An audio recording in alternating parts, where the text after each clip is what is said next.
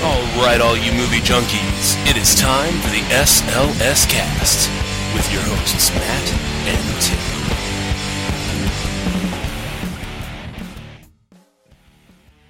And welcome, one and all, to episode 90 of the SLS Cast. Yes, ladies and gentlemen, the hummingbird episode of the SLS Cast. Because, in nature, a hummingbird flaps its wings up to 90 times a second, or over 5,000 times a minute. And while we're on freakishly weird animal knowledge, a hedgehog's skin is so tough that when they get run over, its entrails come out of its mouth and its ass. So have fun with that, folks. I am Matt. And I am disgusted. Hi there, Disgusted. Glad to have you on the show. Ugh, that was a little gruesome for the opening of episode 90. Indeed. Man, where do you come up with this stuff? Like, do you Google search, 90, or, like the number, or do you have a book of classified knowledge? It's the book of classified knowledge. And I'm allowed to declassify things one episode at a time, although on a special 10th episode, like a 90, I'm allowed to do a bonus factoid thereupon. So, yeah. We are, of course, again, the SLS Cast. I'm going to take a page out of our friends' Midnight Movie Nights and make sure we talk about a little bit about ourselves here at the beginning now. We've got ourselves a website, right? It's slscast.com. You can follow us on Twitter at the SLScast. You can follow me, Matt, personally at nittwit12345. And, of course, subscribe to us on iTunes and favorite us on Stitcher Radio. Search for us on Facebook. You can probably find Tim there, too, on Twitter, if you look carefully. He won't tell you his Twitter, but I'll bet you could find it if you wanted to and annoy him. Any moron can find my Twitter, surely. You just have to put two and two together. Two and two together. Yeah. Anyways, so, how you been doing, sir? I've been doing fine. I haven't been making the rounds like you have, though. Making the rounds with our fellow podcasters. Oh, yes, for the marathon episode session there that we did at Midnight Movie Nights. Yes, I got to hang out with our podcasting friends at Miranda Janelle and at That Fracking Cat for at Movie Nights Pod. That's Nights with a K. Those are all their Twitter handles. You can check them out at midnightmovienights.com. Shout-outs all the way around. Takes 3 minutes to get that out of the way, but hey, it's worth it. All the hashtags, ats. I'm not going to hashtag it. Ay, just caramba. Ats. Ats are just fine. So, yeah, they invited us on. I know you were having some technical issues, but I managed to show up, for better or for worse, and we did have a good time. Were you for better, or were you for worse? Oh, for me, personally, it was for better. I don't know if the rest of the world would think it's a for better or for not. That's more or less where I'm coming from on that. But, yeah, started school today. I got screwed over by University Park, by Lone Star College University Park. Ooh, calling them absolutely. out. I'm tired of their fucking bullshit.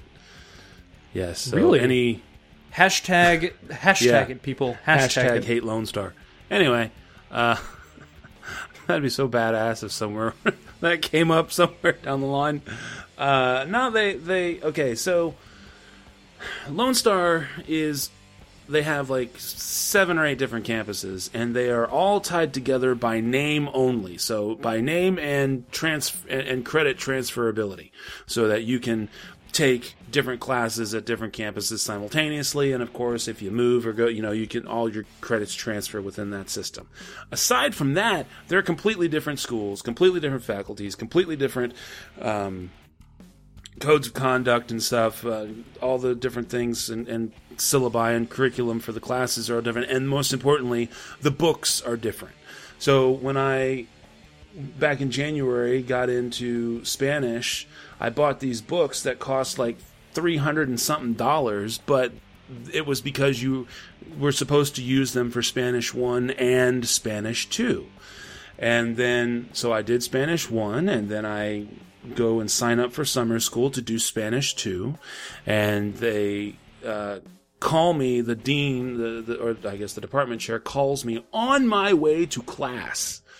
And it's like, oh, well, we didn't have enough low enrollment, blah, blah, blah. I'm like, okay, well, are you guys going to have it again? Whatever, blah, blah, blah. Oh, I don't know. Were you on the way to the class that they were canceling? Yes. Really? I got the call. Oh, man. What kind of feeling did you feel? Like, how were you feeling at that time? I at least appreciated them calling me, So, it's whatever. I mean... Hey, Matt, They literally they said they had 3 people. So, I mean, I understand they needed more than 3 people. But anyways, so I get all the assurances that, no, it's there for the fall and everything. So, fine, I go ahead, I turn around and sign up for the fall. And I checked on Thursday to make sure everything was good and everything's all set up. And, yep, everything's fine. And then I checked last night, and my Spanish class is gone. I'm like, what? ¿Por qué? Exactly.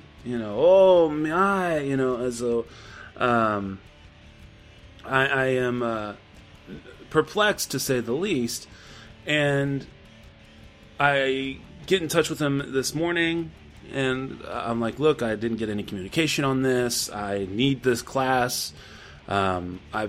It's not even there anymore. Don't know what's going on. There's no other Spanish 2 classes at all. I even checked, and, you have the option to search for open classes only. So I made sure to remove the open classes only thing, and it's not even there. There's nothing at University Park. So the advising gets back to me via email, and they're like, the class was dropped due to low enrollment. Make sure you have your contact information up to date. It is up to date, because you already fucking called me once. And they're like, oh, and I explained to them in the email, I'm like, look, you guys had me buy this book that's good for 2 classes, and you're the only campus that uses this book. So, what the fuck? And they're like, yeah, and make sure you save your receipt so that you can return your books before classes start. So I'm supposed to go back in fucking time to January and return this fucking book before the first fucking Spanish class started in January? I want to fucking kick them in the goddamn heads. So, yeah. So now I had to go and re-register for another class at another campus online, because that was all they had. They didn't have anything that I could go to. So now I'm going to have to buy another set of books. And just wait, listener. If you think Matt's upset now, just wait till he takes it out all on me when we get to Nymphomaniac. I already told you. I can't stand it. I'm not going to be here for that. Oh, gosh. Well, how about we make some... Here. You know what? Let me help you now, Tim. Let me help you. Let me help you now. Let me just do that now, get that out of the way, and then it'll be nice and muted when it comes down to the thing. That did it feel better? Man. See, now we got it out of the way, and we're good to go. Hashtag ego call out for Matt. Ego call out. Uh-huh. Anyways, go to dangerousminds.com. I have something interesting to show you real quick. Ooh. Dangerous Minds? I think it's dangerousminds.com. Well, then Google Dangerous Minds. Am I going to get the Michelle Pfeiffer movie? Is Coolio going to pop up and tell me it's why dangerousminds.net. Why he's got a front? That's why his life is out of luck, fool? Is that what's going to happen? Yes. He's going to come out and bust a cap. Be like, yo, what's up? Yeah, so you go to dangerousminds.net. Yep, I am here. And you have to scroll down a bit, and you'll get to something that resembles an article that's entitled Career Rest in Peace T-Shirts. Worst music video ever. I'm probably going to have to come back to that. Man had moth buzzing inside his head for 3 days. The Return of Drugstore Cowboy. California Dreamin'. That reminds me of something that Dennis Leary once said. When Dennis Leary once said, I'm reminded of what Ma Cass said when she said... Anyway. Too soon. Career RIP T-shirts. All right, here. There you go. Yes, I'm here. I have arrived at it. Why is Harrison Ford's on here? And why is it dated 1989? Because that was probably one of his last really good movies, maybe. I don't know. That was the end of the... that was Indiana Jones, right? Was 1989? The last one? I think so. Or... Yeah, but I mean, he's done... He did really good stuff in the 90s, too. Yeah, I know. That's weird. But I particularly like the Macaulay Culkin one. Yes, the Macaulay 1990 Culkin to 1994. 1994. And for those of you who can't read minds, or dangerous minds, there's just like a series of pictures with these celebrities' faces on it, like Macaulay Culkin. And it's basically rest in peace t-shirts because it shows like the span of their career. So Macaulay Culkin, 90 to 94. I thought it was kind of interesting. Yeah, Tom Cruise is on here. Borderline poor taste, or Ice Cube stupid. is on here. That's hilarious. 1987 to 1994. Then you got like Tom Selleck, 1980 to 1990. Which is funny because then he comes back and he gets this really super huge resurgence with the Friends when he was on Friends, and now he's like got all this great stuff on TV. Yeah, he has like a series of like Blue TV Bloods movies and stuff. Yeah, he does those. He does some movies based on a book. Isn't Quigley Down Under also from the 90s, or is that still 80s? Was that still 80s? Oh man, that might be like 89. That might be around. We're gonna. I don't know. We're gonna look it up here right quick. Let's see here. Quigley Down Under. Quigley. Where are you, Quigley? 1990. Oh, that's right there too, because it says 1980 to 1990. Oh, that's terrible. Oh well, so close. These are interesting. These are interesting. I'm glad you showed me these. You're welcome. You're welcome. All right. So, should we go ahead and get to the news then? Yes. All right. Well, then officially, it is the news.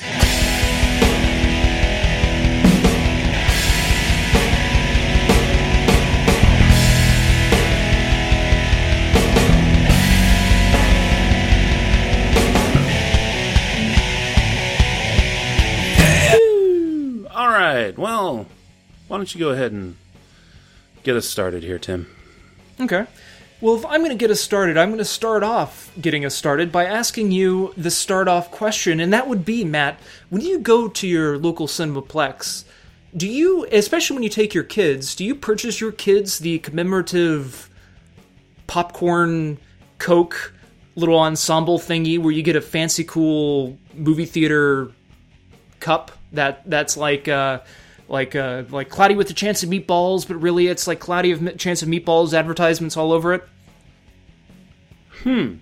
I had not really noticed those up until How to Train Your Dragon 2, where you got this little collectible cup and it has a funky lid with one of the dragons on it, and then you can stick the straw through the dragon into the cup and drink. And the answer to that is no. My kids don't get those things. I guess I'm just not a very hip dad. Well, I think you're a smart dad and I have a enough really junk and a great already, dad. So why do we need to add to the crap pile? So no, they don't get it. But I'm also smart enough to herd them away from that stuff, so they don't see it, so they don't know that they're missing it.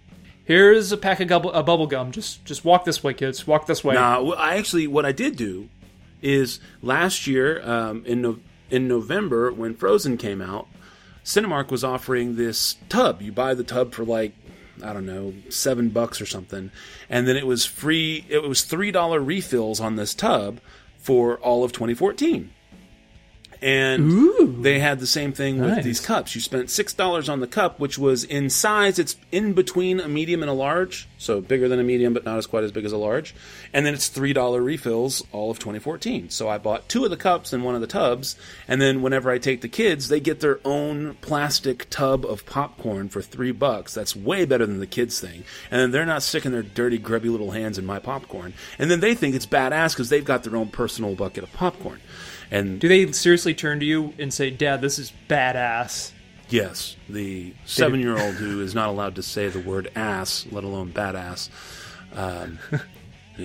would love to say that if she could, but she cannot. I can see there being like a stipulation though, saying that I'm sorry, you cannot refill your drink for the $3, price because we can see your cup has been through the washer. And it's starting to fade away, so you can't. You have to buy a whole new cup now. Oh, they actually tried that in January. They didn't mark the cups when they sold them to me. Apparently they were supposed to put the dates on them or something from when they were sold. And I came back, and this was like in January, I think for Wolf of Wall Street, actually. And the girl was like, "Did you get this here?" And I was like, "Yeah, I got it on opening day for Frozen." I was like, "I got 2 of them in a little tub of popcorn thing." She's like, "Oh, well, they were supposed to write the date on them." I'm like, "Well, I don't know what to tell you. I bought them, and I'm going to refill it." And so she wrote the date on it, and it's been through the washer. It's been in the dishwasher. The other one never even got a date written on it, and that one, the one that has the date on it, it's been like totally washed off by now, and nobody's ever said anything again. And it's hilarious because they tell you you're not allowed to get refills while you're there, but I can bring in a cup that nobody knows if I've cleaned it or not, and totally just fill that every time I walk in. But we are way off topic. I'm sorry, totally off digression. So what is your news having to do with these, quote unquote collector's commemorative cups? cups? Commemorative cups. Well, according to the Hollywood Reporter here, they say that theaters are engaging more and more in the business of what they call speed pack combos. This is from an article entitled "A Dragon with Your Coke? Why Movie-Themed Toys Are Selling at the Multiplex," written by Alex Ben Block. And this is what it says. Movie theaters make most of their profits on concessions, and this summer that revenue is getting supersized thanks to the growing business of speed pack combos, a plastic drink cup, figurine, and popcorn bag themed to the movie. Bill Howard, CEO of manufacturer Snapco, says that themed packaging can increase sales by more than 15%. No small change as box office struggles. The Happy Meal style sets cost theater owners about $1.50 and retail for as much as $7.95. The kid sees another kid with this toy and says, "Hey, I want that too," says Howard. Snapco has licensing deals with nearly all of the studios, which collect a royalty on each sale. Rates are minimal because of the marketing benefit. Acceptance has been overwhelming, says Jim McGinnis of distributor RCM Media, which has set up deals with such theater chains as Cinemark and Cineplex. However, U.S. exhibitor giants Regal and AMC aren't participating yet. The top seller this year has been How to Train Your Dragon 2, which moved 1.2 million units worldwide, says Howard, including 75,000 in China, where it was tried for the first time this summer. Says Cinemaplex food service manager Kristen Sheridan, "We didn't think we would see 35-year-old guys with collectible cups with little toys on them, but they love them." End all quotes. Now, would you, if you were a wee Matt, a young lad, and you went to the movie theater, would you want, if you saw a little kid walking by with a Transformers cup with a crappy little plastic thing on top, would you be wanting that also because that kid has it? I was never really one, even when I was younger, to see a random kid have just something and then me want it. If it was something that I already wanted, then maybe. But if it was a friend of mine who had it, and I still have this problem today, if my friends get something really cool, I'm like, oh my gosh, I gotta go get one because that's badass. And it's not because I want to copy them or because I'm jealous. It's just because, holy crap, what a great idea. That's awesome. I gotta emulate the cool shit. So, yeah. Not exactly, I guess is the short answer. Too late, I know. So, not exactly. Cool. Well, yeah, that was it. All right. Well, then, first up for me here, coming to us from BusinessWire.com. Benedict Cumberbatch, Cate Blanchett, and Christian Bale head the ensemble of Warner Brothers Pictures' 3D adventure, Jungle Book Origins. Young actor Rohan Chan to star as Mowgli in the cast, also including Peter Mullen, Tom Hollander, Naomi Harris, Eddie Marsan, and Andy Serkis. Yeah. Basically, what we have here is Warner Brothers trying to bitch slap Disney and make their own Jungle Book movie. The movie itself, the story follows the upbringing of the human child Mowgli, raised by a wolf pack in the jungles of India. As he learns the often harsh rules of the jungle under the tutelage of a bear named Baloo and a panther named Bagheera, Mowgli becomes accepted by the animals of the jungle as one of their own, all but one, the fearsome tiger Shere Khan. But there may be greater dangers lurking in the jungle as Mowgli comes face to face with his human origins. More like less of a bitch slap, actually, than a, look, haha, see, we can do it too. I think this is just a terrible, terrible, terrible fucking idea. I don't know. What about you, sir? Yeah, I mean, you see this thing a lot. I mean, that's why we do, like, the copycat throwdown segment. I think we have one coming.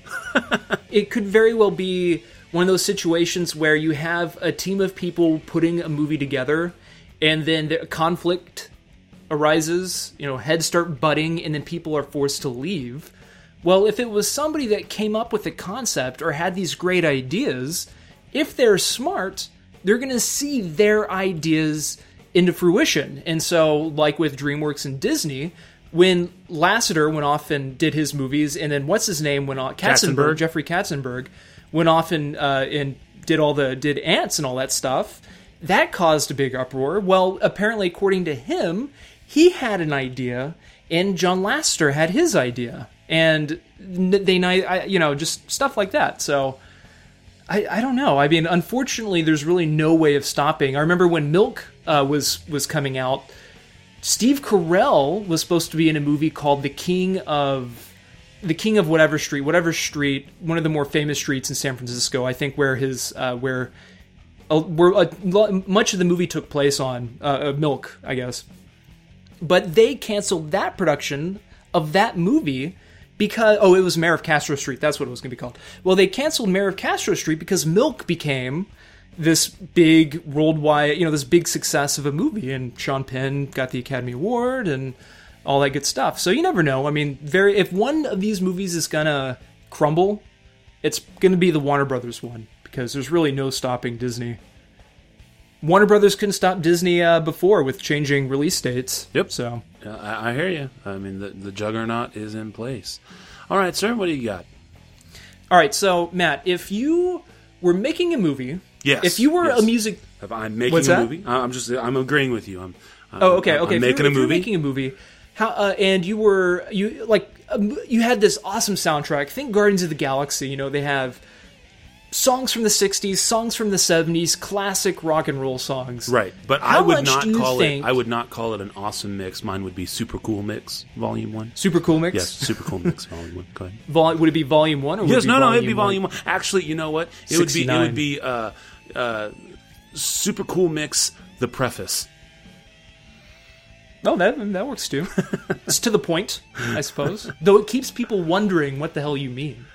Indeed. But, how much do you think a song normally costs? I honestly believe for the most part it would depend.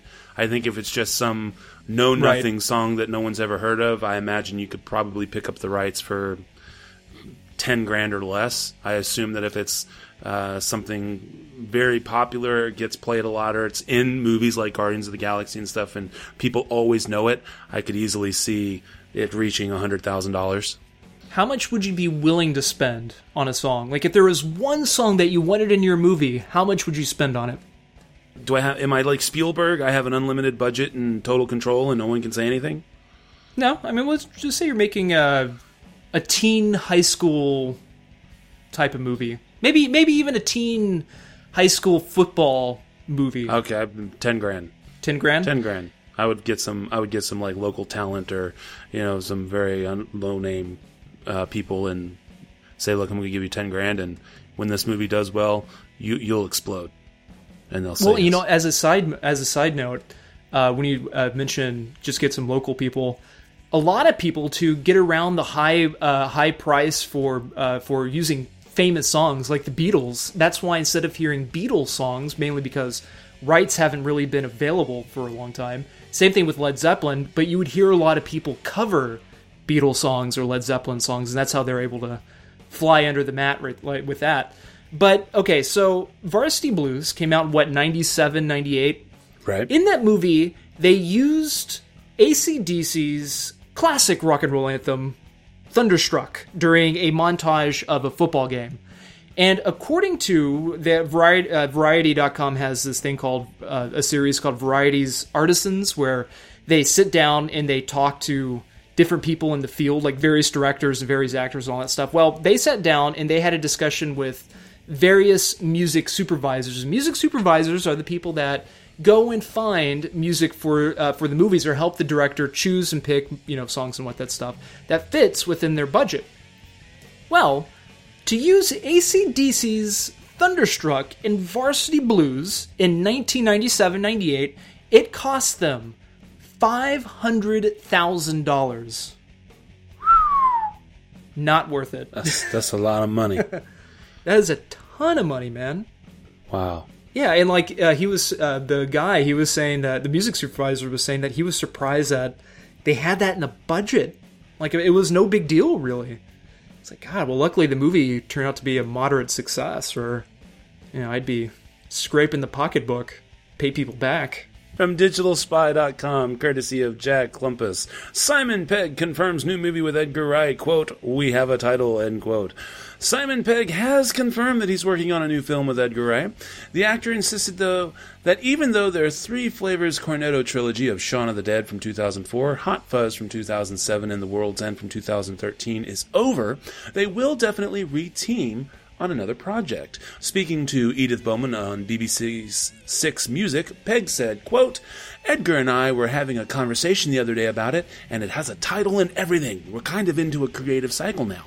We've got all different things going on, and we know we have to get those things done. The coming together thing is without question on the table and will happen when we can do it." End quote. He does go on to say that when he had referred to earlier about the trilogy being over and that they had done the 3 movies in 10 years, it was just that specific project was done, not that they wouldn't do anything ever again. So, good news. They're getting together, so maybe in the next few years we'll have something for you to go and see. I love that team of guys. Oh, yeah. Surely people weren't thinking that they were not going to make more movies together. Simon Pegg, Edgar Wright, and Nick Frost, or just Simon Pegg and Edgar Wright? Oh, the 3 of them. Oh, okay. Right on. Yeah, all 3 of them. Very cool. I mean, the whole group of people that they've used in all 3 movies, they're great, man. They have a good chemistry, and you can tell they work well together. Well, what do you got next, sir? Well, then I guess it's my last piece of news here. It's something that's pretty interesting. I was wanting to talk about this a couple weeks ago, and I don't know, Matt, you might get a kick out of this. For obvious reasons, maybe. But this is from Cineblend.com, and it's entitled, "Hispanic Women Get Naked in Movies a Lot." Written by Mark Rodden. It was published on its website at August 11th of this year. And this is what it says. "It doesn't take a media expert to realize the Hispanic community is underrepresented in major motion pictures by quite a large margin. It's been proven in more than a few studies, and anyone with eyes has probably realized the same thing through basic observation. If the latest of those studies is to be believed, however, Hispanic women are actually vastly overrepresented in one particular area: nude scenes.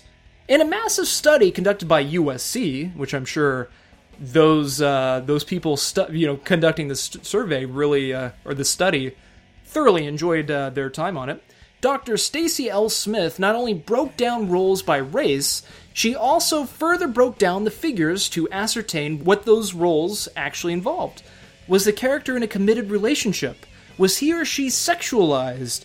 And was he or she partially or fully naked? When it comes to Hispanic women, the answer to the naked question is yes, an alarming 37.5% of the time. How does that compare to other races? And they have a chart here. It says, Table 3, Female Hypersexuality Indicators by Race and Ethnicity from 2013. And what they say here is that they have a hypersexuality indicator, and underneath that it says percent in sexualized attire, percent with some exposed sin or exposed skin. To some, to the church, it's exposed sin, not just skin, it's sin. And you have percent referenced attractive. And so white, you have 32.2% In sexualized attire, you have 31.9% with some exposed skin, 14.4% referenced attractive, and then you have Hispanic, which is 36.1%, 37.5%, and 11.1%, Black, 24.6%, 23.5%, 11.2%, Asian, 23.6%, 18.2%, 10.9%, then it does other, which is 26.1%, 21.7%, and 17.4%. And again, those three categories were percent in sexualized attire, percent with some exposed skin, and percent referenced attractive. And then the article goes on and says that for the purpose of the study, nudity or partial nudity was defined as showing skin between the upper chest and upper thigh. So it could be a woman in a bra, or it could be full frontal nudity. On the one hand, one could argue that this statistic has something to do with different attitudes and social norms related to nudity, sex, and revealing clothing throughout Latin America. Obviously, not everyone with roots in the region shares the same opinion, but some of the cultures are a bit more sexually forward and open. As a result, these actresses may not have any inhibitions about shredding their clothing, and if they don't, more power to them. That's their choice, and they shouldn't be shamed for it. Plus, the number isn't that much higher than white women who take off at least something 31% or so of the time. And the article goes on from there. And you can check out the study. They have a link to the study there.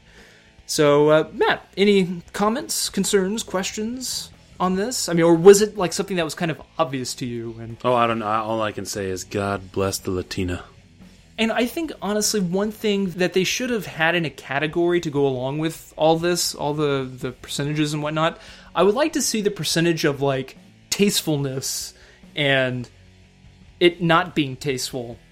Because I think that would definitely have a greater impact of somebody looking at the study and being like, oh, wow. You know? I don't know. I think that starts getting to be a little too subjective at that point. I don't think you can have an objective study using a subjective definition for tasteful. Well, and then with that, you can also say, well, what's the definition of nudity? And people can argue about that. Well, I've got two quick pieces left. One is a bit of a somber note, but we're going to get through this one first. It comes from arts.nationalpost.com, which is the National Post, from the movies section, courtesy of Rebecca Tucker. Star Wars Episode 7 learned from prequels' mistakes, will avoid too much CGI. If you were to say that the worst thing about Star Wars Episodes 1 through 3 was Jar Jar Binks, you'd be only half right.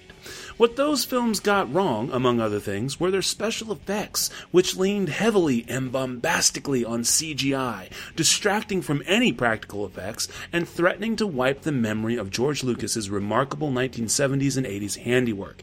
Fortunately, Rian Johnson, who will direct the two films following Star Wars Episode 7, feels the same, and so does Episode 7's production team. Quote, "They're doing so much practical building for this one. It's awesome," end quote, Johnson said during an interview with the podcast Girls with Hoodies. Quote, "I think people are coming back around to practical effects. It feels like there is this sort of gravity pulling us back toward it.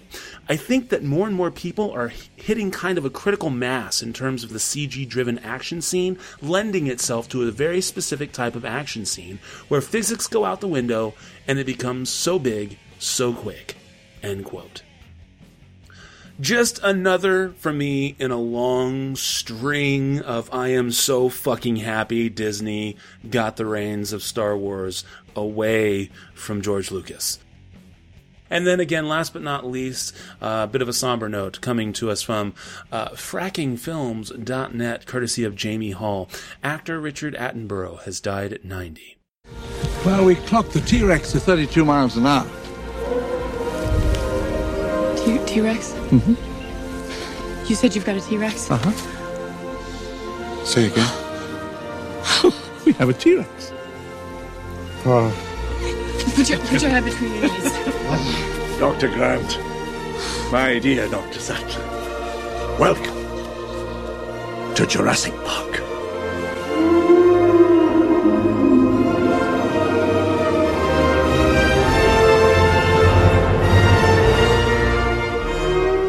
The British actor and film director Richard Attenborough has sadly passed away at the age of 90. According to his son, the popular actor died at lunchtime on Sunday. Today, of course, is the 25th of August, so this is definitely just 2 days ago. Actually, I apologize, just yesterday. Lord Attenborough was a leading British actor who went on to become a very successful director. His career spanned 6 decades and included such films as The Great Escape, Miracle on 34th Street, and Jurassic Park. As a director, he won 2 Oscars for Gandhi, the 1982 biographical film about Mohandas Karamchand Gandhi. Attenborough had spent the past few years in a nursing home with his wife. He was the elder brother of popular naturalist David Attenborough. And, I mean, for those of you who are not familiar, even after hearing what I've just said, you should remember the words, "Welcome to Jurassic Park." If that doesn't get it, then you need to, I don't know, get lobotomized or something. I can't help you at that point. It is very sad news, but a very nice, long, fulfilling life, for sure. You don't have to worry about not talking to me. I don't want you to talk to me, do you hear?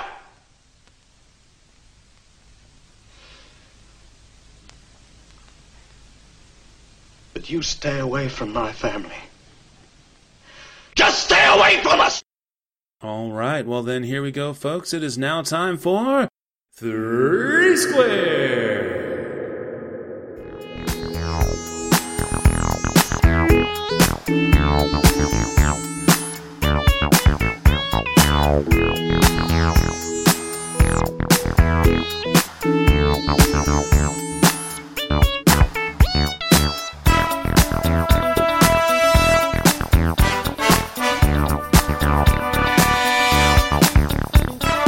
Yes, and this week's 3 Squared goes just absolute lockstep with our choice of main feature for this week. Unfortunately, with Nymphomaniac being so saintly and so PG rated, that we were worried that having saucy movies as a 3 Squared wouldn't work as well. Yeah, we're not buying it either. Yeah, so these movies that we're picking are going to be some of the raciest, the hottest, with the most sex. One of them, for me, actually happens to be a Spanish film, and I guess that could go with that whole Latin article thing that Tim was just talking about with the nudity, so there's that. All right, I've got 3 movies here for you. Now, these are just going to be in... oh, good Lord. In order? I'm having a massive brain fart here. Oh, good Lord. Chronological There order? we go. I knew it started with a C. Chronological order. Yes, these 3 movies are in chronological order. First one up from 1986 is 9.5 Weeks, starring a pre-destroyed face of Mickey Rourke and Kim Basinger. This is, of course, about a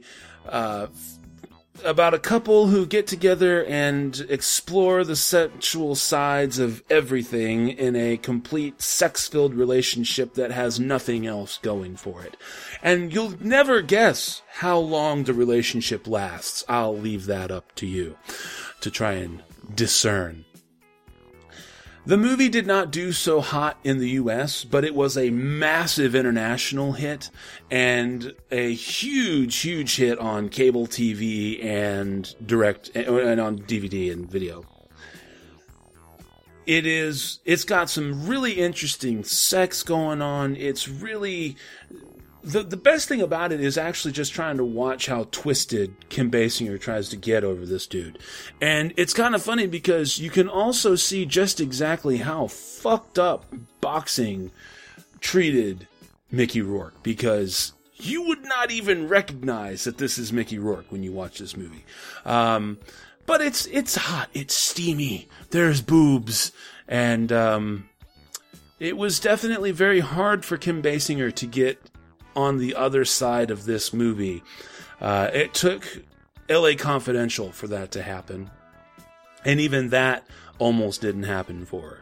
So check out where it all started and kind of almost where it all went downhill for Kim Basinger, 9.5 Weeks from 1986. Next up for me from 1991 is an erotic thriller called Zandalee. Now, this here stars Nicolas Cage, Judge Reinhold, and Erica Anderson. Yes, back when Judge Reinhold could actually get billing, equal billing no less, with Nicolas Cage.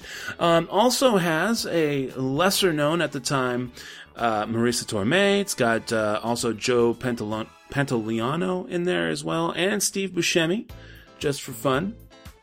And this is a woman and her husband who are very...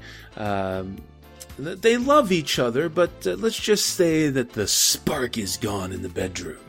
And in walks Nicolas Cage, the free-floating spirit painter guy who decides to take advantage of the hot and unused wife in the next room. I personally recommend the the sex on the washing machine during dinner. That is probably the coolest sex scene in this movie, but there's lots of nudity and lots of fun, and things get twisted by the end, because remember, it's a thriller. Movie is not really all that good. I remember watching this on Skinamax or something when I was like 15. And that was pretty much the only reason I saw the N for nudity and was like, I'm for it, because I'm 15, and watched it. So we have that. Last but not least is Sex and Lucia, or if you're from Spain, Lucia y el Sexo. And this is actually one of those weird movies that is basically porn. I mean, it really is just, I mean, for all intents and purposes, porn. But holy shit, the people can act. Like, all of them. I mean, it's like literally really good acting, really good writing, awesome cinematography, and was the breakout role on the state side for a little-known Paz Vega. Now, she made her biggest American transition in the movie Spanglish, for those who might have seen that one. Tia Leone and Adam Sandler. But, oh my god, this movie is great. And there is so much sex. And she is so hot. And yeah, it's really good. I actually, when I lived in New York with Cirque du Soleil, was when I got to see this movie. And it's just amazing. This movie is fantastic. Definitely the best of the three. The first two were very early on and impressionable to me for their sexuality and everything like that, but not really great movies. Zandalee is a little bit better than 9.5 Weeks, but 9.5 Weeks really isn't all that great. Sex and Lucia, though, I know I've brought it up on the show several times before. This one really is a good flick, so I would highly recommend watching this one. And those are my picks. So we've got, again, from 1986... 9.5 Weeks, from 1991, Zandalee, and from 2001, Sex and Lucia. Alright, first for me is the 1962 Stanley Kubrick directed drama comedy entitled Lolita, which is based on the book of the same name written by Vladimir Nabokov. Now, I know I've talked about this movie before. I forget what 3 Squared I brought it up in, but it was probably about a year or so ago. And this is one of my all-time favorite movies, let alone what probably my favorite Stanley Kubrick movies. And what I loved about it is the young woman, Sue Lyon, who played the character of Lolita Hayes. And for those of you who don't know what this movie is about, it's about this professor named Humbert. In the movie, he was played by James Mason, who comes to live with Shelley Winter's character by the name of Charlotte Hayes. She's renting out a room, so he comes to stay. Well, once he ends up taking the house, or taking the room, because he gets a glance at Charlotte Hayes' daughter, portrayed by Sue Lyon. Her name is Lolita Hayes, and that's where you have the classic shot of her laying by the pool with the big sun, or laying, I think, no, she's not by the pool, I think she's in grass, just in the backyard, wearing a big sun hat with the big red heart glasses and sucking on a lollipop. And you have the classic, I don't know how to explain the music in the background, but it's that like, la la la, la la la la la, just very much kind of like bubblegum candy pop of the late 50s, early to mid 60s. And the reason why I picked this, there's no, at least in this movie, I'm not talking about the Jeremy Irons movie from the late 90s or even the book itself, there's no sex in the movie. Because they cannot show, not only because they weren't able to show sex in the movie because of laws in the 60s, and especially how people felt towards movies, and especially this movie was billed on the poster. You'll see that their tagline was, how did they ever make a movie of Lolita?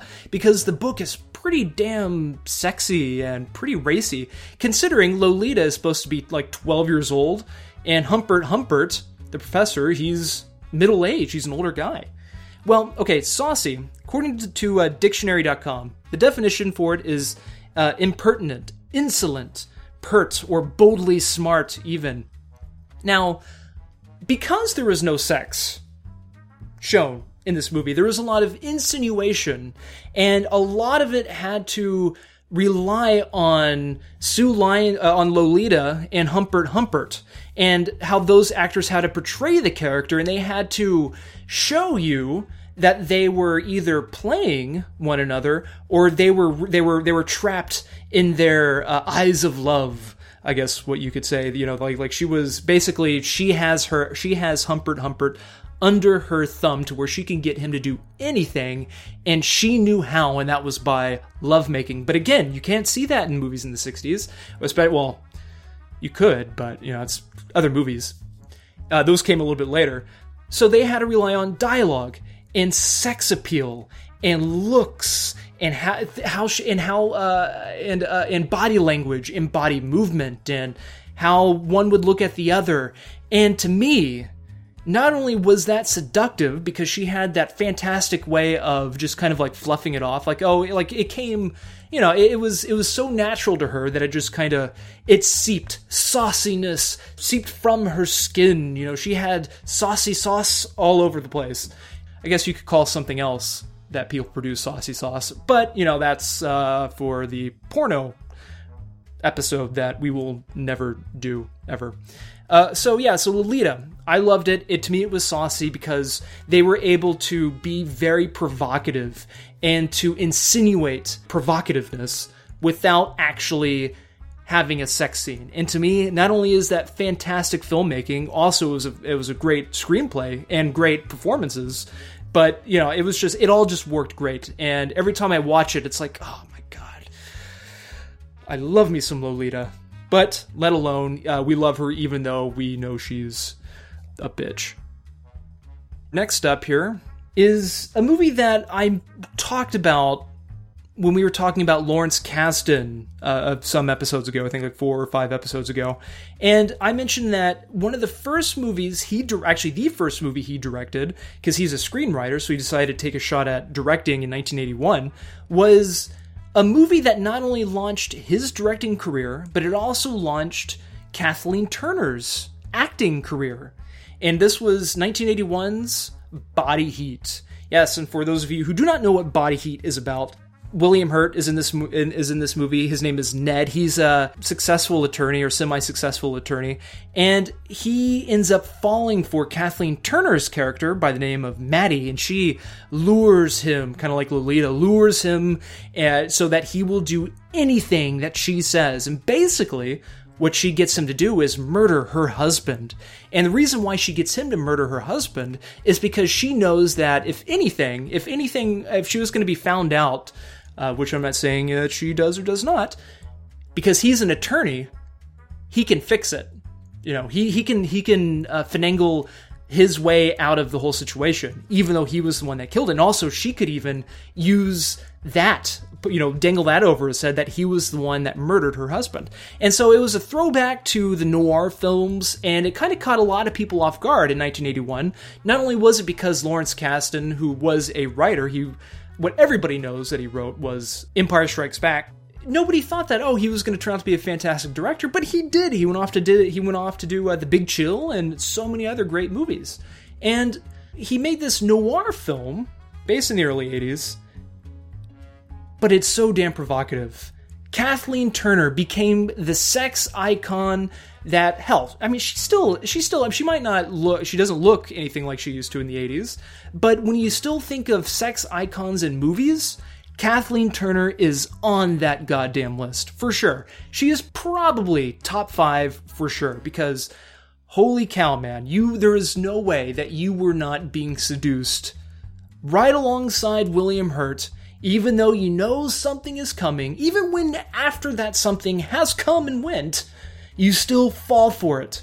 And that's how you connect to William Hurt's character when he gets screwed over, is because you fell for it also. You had no idea what she was trying to do.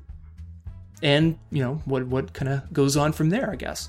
And to me, the relationship, there is sex scenes in this movie. They're very seductive, they're romantic. Well, maybe as sexy as seducing somebody for ill will, however that can be romantic, I guess.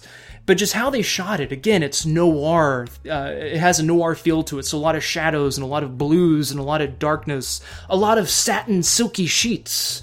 I guess a lot of sex scenes, they don't like to use a lot of cotton because it gets caught on the buttocks and all the other appendages that the going audience would want to see and not be caught on a blanket. So yeah, that's why I picked Body Heat. To me, that's a sexy movie. Not just because of the sex scenes, but because of Kathleen Turner's saucy character. Again, she produces excellent saucy sauce.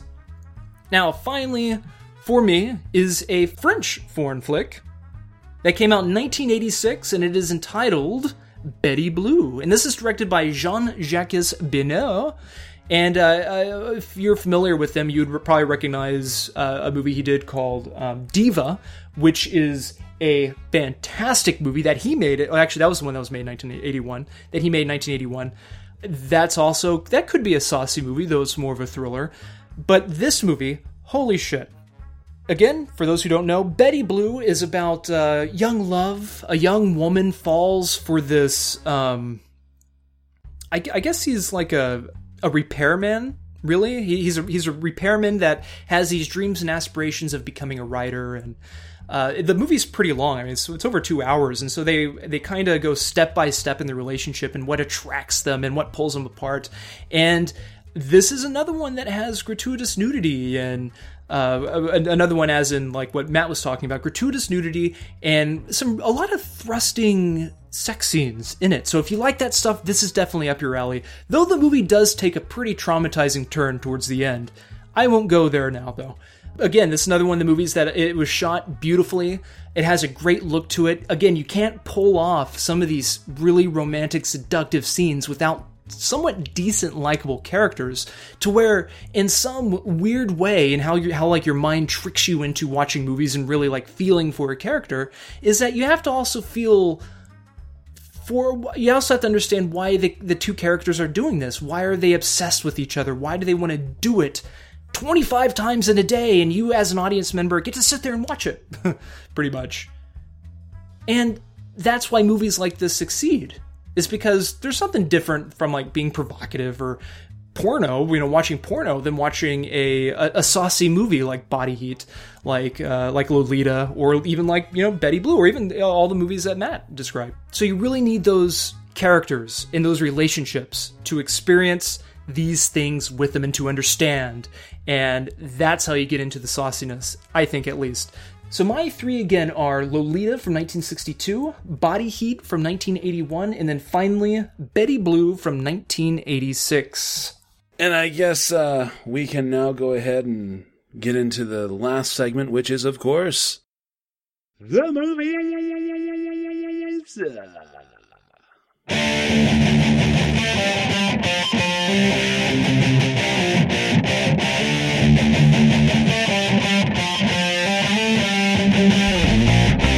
Alrighty, so the movies this week are Sin City, A Disappointment to Kill For. I'm sorry, Sin City, A Dame to Kill For, and Nymphomania Volumes 1 and 2. I'm going to go ahead and... Nymphomania? I'm sorry. Nymphomaniac. Nymphomania! Come on down! Experience this Sunday, Nymphomania! Gravedigger Nymphomania. Tickets $13. Kids still just $5. Do they still do those commercials? Like for the... I honestly, I don't listen Monster to the Jam radio and enough stuff? to know, but I assume so. Oh, that's hilarious. Anyway. $5. $5. Sunday. Gravedigger. See the legendary Bigfoot. Okay. Yeah, so I'm going to go ahead and jump out in front of this one here and say, let's just go ahead and do Sin City first. What do you say? Can we do Sin City first? Yes. All right, let's do Sin City first. I'm beginning to do my Woosa chant right now. Sin City, A Name to Kill For, 2014 American crime thriller film and sequel to the 2005 film Sin City.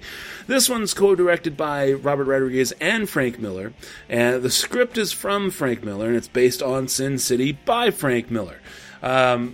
This one stars... It stars everybody they could get back from the original flick. And then introduces a few new people, including a couple of replacements, like Dennis Haysbert is in for Michael Clarke Duncan. And, I can't even think of who they got to replace Brittany Murphy. And then, of course, you have people like Joseph Gordon-Levitt, who are jumped in and all that kind of stuff. Josh Brolin's new. They brought Mickey Rourke back, of course, because how are you going to do a Sin City movie without Marv? It's vignetted, more or less like the first one was, but they tried to make a central hub. I remember we were talking last week about Urban Cowboy, and we said that or at least I said, one of the interesting things was that they centered a lot of the relationships and a lot of the plot points around going to the bar that they were at. And like the finale of that movie takes place during a mechanical bull competition. Well, they kind of do the same thing here, except as they switch vignettes, they go back to the bar, and that's where the bar... And that's kind of like the hub, so that they can branch off and bring the stories back and send them off on their way till they need to come back again.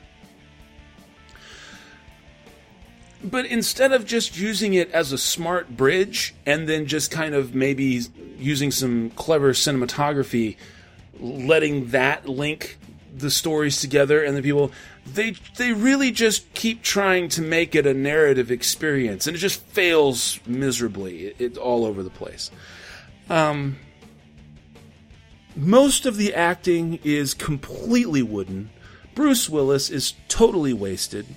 I don't want to rob Tim too much, but he did basically allude to the fact that he kind of wished that Marv would have just,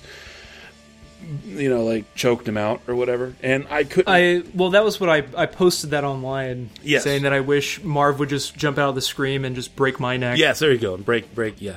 I could not agree more. This is a movie that is literally 5 years too late. At best, it's 5 years too late. At worst, it's probably about 7 years too late. And they literally needed to leave well enough alone. I think when they hit the 5-year mark and realized that it hadn't even really gotten into pre-production yet, they should have left it alone. Frank Miller's stock has definitely plummeted. Anybody seen The Spirit? Just saying. It's just not as good, and everything that was so good about what happened between 300 and Sin City 9 years ago, it's already been built upon, and we're past that now. And yet we're trying to bring it back, and it failed all over the place. I was so utterly disappointed. I was trepidatious going into this movie because of the time that had elapsed between the two movies, but even still, utterly disappointed. Just nowhere near where it needed to be. just visually, it's still cool to look at. I'll give it that for the most part. And that's going to bump it from a 1 to a 1.5. Just seriously did not like this movie. And aside from the visuals, there's virtually nothing else redeeming about it. So 1.5. And like what gets me with this movie is that it's obvious. It is so obvious that people work their asses off to make a movie. It might not be the movie that we saw, but they were trying to make a movie, and I gave this movie a 1.5 as well because of the look of it. And there are some really cool visuals. They did some really cool things, and the movie is just about, I think, like an hour and 50 minutes or something. Unfortunately, the only thing that really kept my interest was Jason Gordon-Levitt and the look of the movie. And it was cool to see how, like, hair looked different on some people and what they used for color. And then you think, like, oh, well, why did they use that color and not something else? It looked like they tried doing that way too much. And I can't remember if they did that to the same effect in the first Sin City, where they used so much color. It seemed like they were more particular about what had color and what did not have color. Kind of like, well, we're giving this color because it has meaning. And which is another reason why I think that the first Sin City is better, is because that was one of those movies that it was apparent that a lot of thought went into it. Because you didn't have all these cut scenes, all of these quick cuts, I should say, and all of this, like, fluff. The second A Dame to Kill For is just all this fluff. You have a ton of, like, gratuitous boob shots of Eva Green, to where that would make anybody say, just come on, man. It's just like, it's not even like she's in a different position. She's in the same position every time. Whenever they go back to the damn bar, they show Nancy dancing some of the worst stripper dances I have ever seen in movies. And if you think about it, Robert Rodriguez has a lot of stripper scenes in his movies. Also in the From Dusk Till Dawn TV show, there's a lot of stripper stuff going on in that movie. Obviously because of, the casino or the strip club that they go to. But what also gets me is that if you I watch Robert Rodriguez, like the ones that I watch him a lot. And I study the movies, I look at it and I see how he makes his movies with the idea of an independent filmmaker, and how he tries to make small movies look bigger than how they are. I mean, that's kind of what he tried to do with Mariachi, and that's what he did with, like, Spy Kids and all that stuff. But then you start noticing the same tricks, the same music cues, some of the same stuff that you've seen in all of his movies, and then he just kind of rehashes them again. Now, I'm not saying the entire movie is a whole rehash. Again, like I said, there's a lot of really cool visuals, but there's nothing to back up those visuals. I know I'm kind of skipping around a little bit, but that's kind of how this movie felt. Jason Gordon-Levitt, he was really the only guy that I wanted to see more of.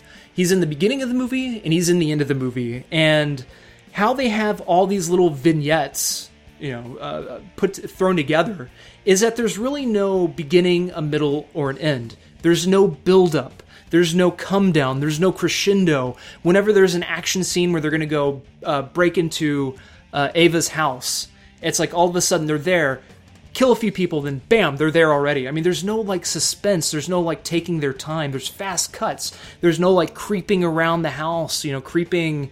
What made Sin City so good again is because the time it took to develop this creepiness, the sinfulness. You have the Elijah Wood character, you have the Yellowface guy, and the whole scene where Bruce Willis is hanging from the ceiling, and suddenly the screen goes dark, and everybody in the audience in the theater thought the movie was over. Like, that's how they were going to end the movie. And it lingers for a little while, and you're like, oh shit, is that how they're going to end the movie? And it comes right back. And you hear Bruce Willis's character, like, struggle to, gasping for air, and everybody in the audience felt like that. There's nothing like that in A Dame to Kill For. There's nothing to look forward to. There's nothing to anticipate. Because before you can anticipate anything, it's all just given to you. And when you think the movie is going to, like, come back on, it goes to credits. And so that is just really, really annoying. And I hate giving this movie a 1.5 because they should have, I don't know, you would think that people like this, they should know better, and you kind of wonder, like, what happened behind the scenes? Did something happen with rights? Did something happen with the actors? Did some schedule thing get, screwed up? Did he have a falling out with some of the production people? Or what happened? Or I don't know. But it's just apparent that this movie, I mean, it's just so sloppy. So sloppy. And like I said, the redeeming qualities to this movie is the look of it, and at least on my part, it was Jason Gordon-Levitt. And again, that's only maybe like 20 minutes. And yeah, so 1.5. Well, I guess that leaves us with Nymphomaniac, Volumes 1 and 2, the Lars von Trier movie that is the closing to his Depression trilogy here. And, it stars Charlotte Gainsbourg, Stellan Skarsgård, Stacey Martin, Shia LaBeouf, Christian Slater, Uma Thurman, Sophie, Kennedy Clark, Connie Nielsen, Willem Dafoe, and a few other people that you may or may not have heard of. Follows the life exploits of a young woman who is a nymphomaniac and how she got to where she was, why she is the way she is, and what happens when people who claim to be virgins and not interested in sex try to have sex with her. I'm going to go ahead and let Tim go first on this one. And nope, you're going then first. I will come back in 10 minutes. And no, there's absolutely no way I'm going first. It's not happening. There's no way. Yeah, no, I want to have the last word because mine's it's a positive one, and I would like to. No, you got the last word on the last one. You got the last word on the last one. I'm getting the last word on this one. Okay, so you're saying the movie that? Oh, come on, it's always a trade-off. Just go. No, you got the last word on Melancholia. Oh, God. You've got to take the first word on this one. Okay, is your mic muted yet? Or headphones muted? Good. All right. Lars von Trier. Matt said something earlier, like saying, do you think Lars von Trier, what the hell? Au contraire, I guess is what I was trying to say. But no, do you think Lars von Trier can do no wrong? And because I alluded to the fact that to the notion that I enjoyed this movie, it's apparent that Matt dislikes this movie, but I can assure you it's more than dislike. And it's not because it's more of like an appreciation for what he does, and like how Matt can watch The Expendables and enjoy certain things and kind of put other things to the side. I can kind of do the same thing with his movies. And by his movies, I'm talking about Melancholia and in this movie Nymphomaniac. However, with saying that, Nymphomaniac Volume 1 is pretty different from Nymphomaniac Volume 2.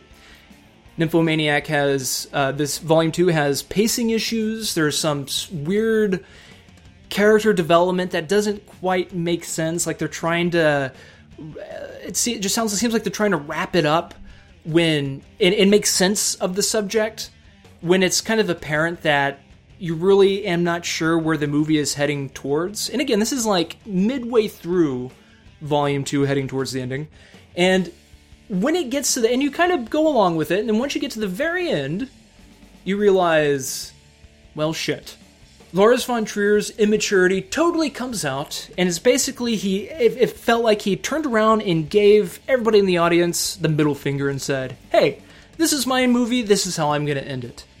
Okay, so what did I like about Nymphomaniac? What are some good things I can say about it? Now, I will say that you really have to watch this movie in full to understand its intentions. And it's kind of like what Joe, Charlotte Gainsborough's character, says in the film, and I believe it's in the trailer as well, where it's like, my story is a long story, and if you want to understand who I am and where I'm coming from, you have to listen. You have to let me tell you about my journey. You have to listen to my tale, pretty much. And she continues to tell the story about how she became a nymphomaniac, the relationships she had, what her influences were, what influenced her to take that line of work and lead this light.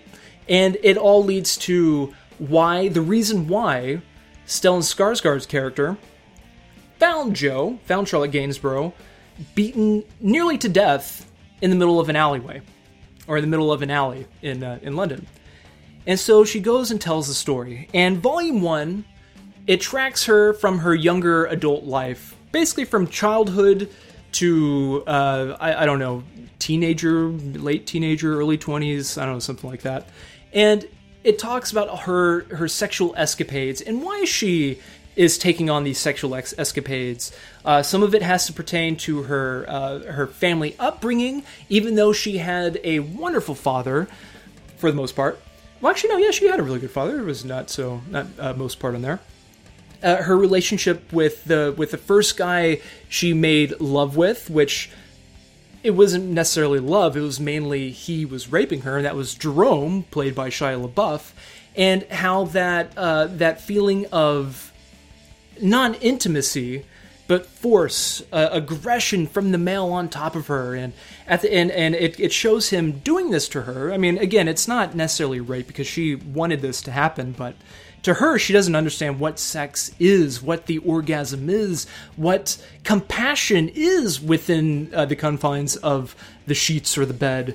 And so that right there helps trigger a line of this kind of very... see, again, it's hard to say that it's a sad mentality from my point of view, or even a life led of loneliness, really, because she's trying so hard to find something to let that passion out of her, or passion or orgasm or whatever, that she can't do it, and she's willing to go as far as to putting up with S&M and putting up with all this crap to where she basically ends up having her insides all discombobulated and hurting and in pain and all that jazz. And so pretty much the movie takes you on this journey and shows you why she does it, and it goes in depth, again, like I said, what she tells the character about, like, well, if you want to understand where I'm coming from, you have to listen to my story. It's a long one, but it's worth it if you want to understand who I am. And I appreciate that. The first volume is about an hour and 50 minutes long, but to me, I don't want to say it's entertaining, but it was shot with this great fluidity. You know, it was very fluid. It was kind of like the pacing to it was nice and brisk. The movie had some comedic moments in it. It had some great empathy and humor. Also, with that, the movie was shot with sensitivity, with empathy, with humor, and even morbid curiosity, really, showing you how the various, I guess, sexual escapades she goes on, and what triggers those escapades, and the aftermath of those escapades. And it just shows you how far down the hole she's really kind of, putting herself in or digging herself into. And it's just very fascinating, or I don't want to go as far to say fascinating, but it's very interesting. And the movie is funny and is entertaining, and you can tell that a lot of thought went into the movie. It's shot wonderfully. Just the look of the movie is really good, especially the whole part in the whole scene in the train car where she's with a friend of hers, or I guess you could call it a friend of hers, from school, and they take a bet, and they say, as long as this train ride, wherever they're going to, and wherever they're coming from, we're going to see how many guys we can bone. And they start, one by one. And through this, it's paying more attention to young Charlotte Gainsborough's character at this time.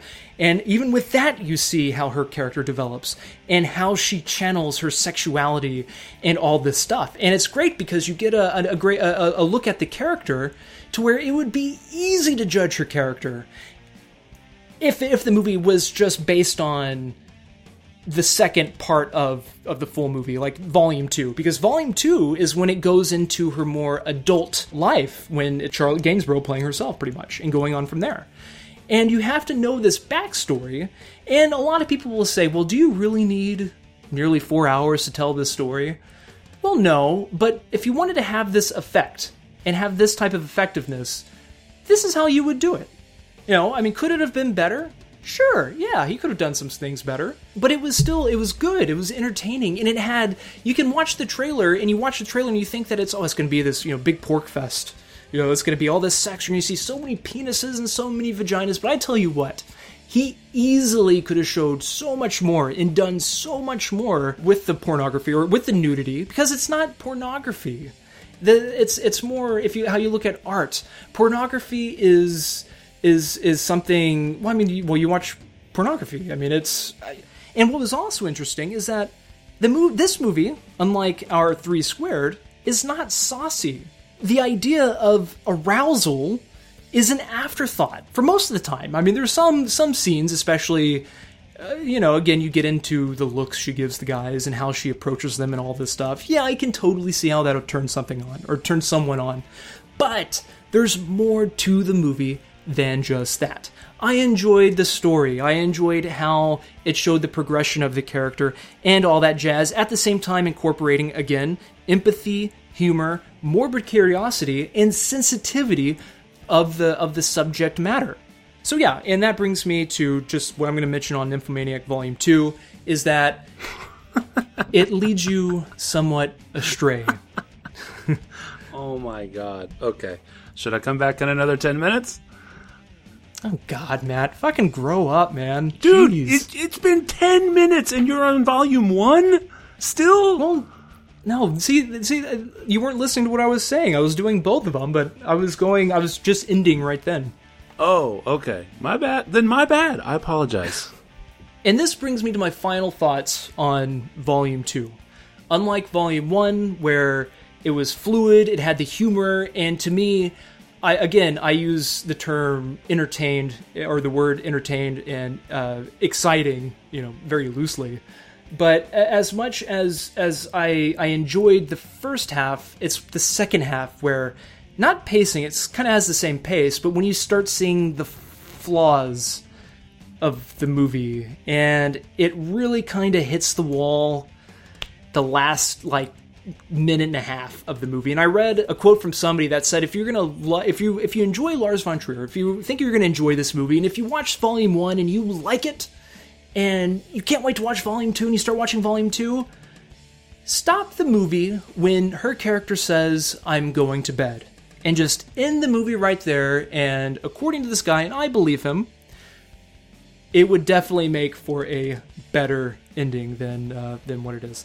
I give this movie 4 stars out of 5 because I give the... or it could be 4.25, because I give the second one 3.5 to 3.75, but I give Volume 1 4.5, 4.25 stars. So obviously, I enjoyed it. All right, so we're gonna go with this one. All right, now I remember there was one really, really, really amazing. It's about 5 seconds worth of film in the movie Melancholia, and that is where you get to see oh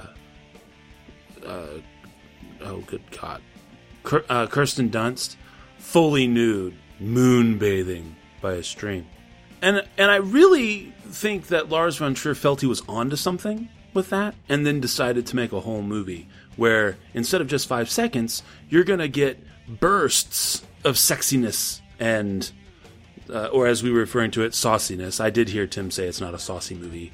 I would have to agree, technically speaking, it is not, though there is a lot of sex in it. So that you want to keep watching. And then he does things like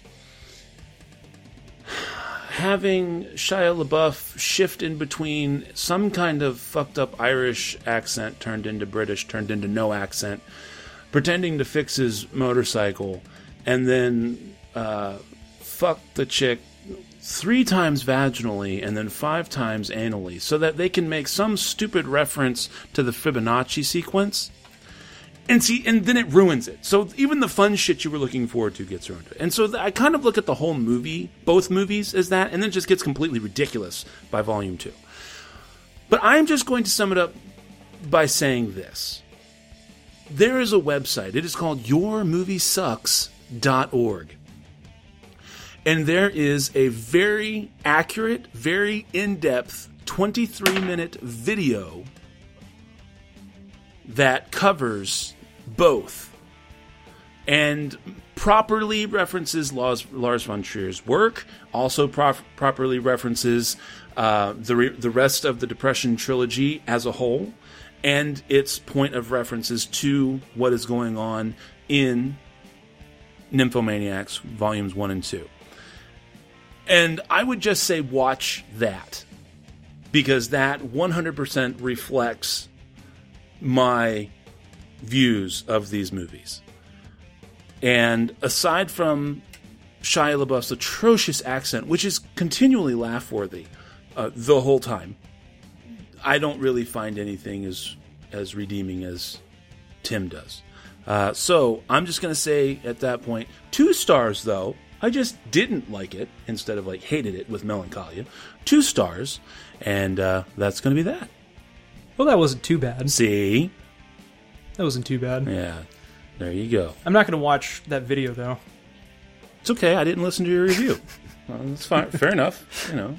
That's fine. Do you ever listen to what I have to say? The true mark of someone who, has absolute faith in their position is when they refuse to listen to the other side. So, I mean, we're good. I get it. Yeah. And we're both the same, because I won't listen to you and you won't watch the video. Oh, no. I mean, there's definitely, come on. Ego. I listen to all your stuff. I listen to your stuff all the time. Even if I hate it. Even if it just makes me want to rip off my skin, each flesh section. Well, I told you when we started our pre-record that I was yelling at my stereo in the car for shit you were saying. So I listen to your shit all the time too. It's just, this one's just not worth it. This particular one isn't worth getting all bent out of shape over. So you were a 4.25, if I heard you correctly, and I was a 2. So, there we go. All right, so next week's movies, though, to get us back on track and close us off here, we've got Sharknado 2. I may have to go and watch Sharknado. I don't know if that's necessary, but I might do it just... You should. Just for fun. I mean, just... Yeah, so you can compare the two. And then Stage Fright and The Trip to Italy. Our bonus segment for next week is going to be a new segment, I guess. It's called Ultimate Letdown, a movie that we both thought should have been fantastic, but was a smelly stinker. This will be interesting, to say the least, because I have no idea what we're going to agree on. I have no idea. I've completely forgot to talk about that during the pre-show. And I like how you read what I typed in verbatim.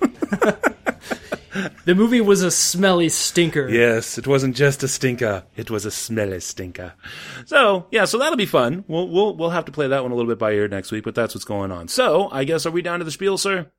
Spiel on. All right. Well, the music you've been listening to, as always, has been brought to us by our music partners, Cries of Solace. You can check them out at ReverbNation.com and Facebook.com, both /Cries of Solace.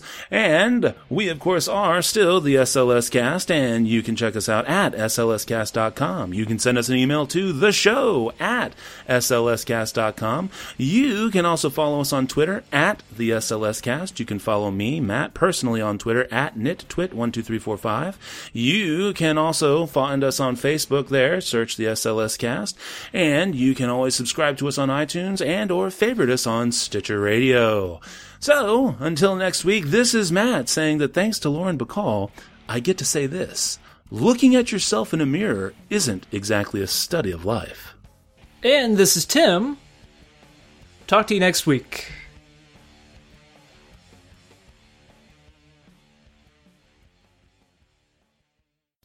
Thanks again for listening to the SLS Cast with your hosts, Matt and Tim. Remember that you can find us at slscast.com, at the SLS Cast for Twitter, also on Facebook, and you can always subscribe on iTunes. Thanks again for listening.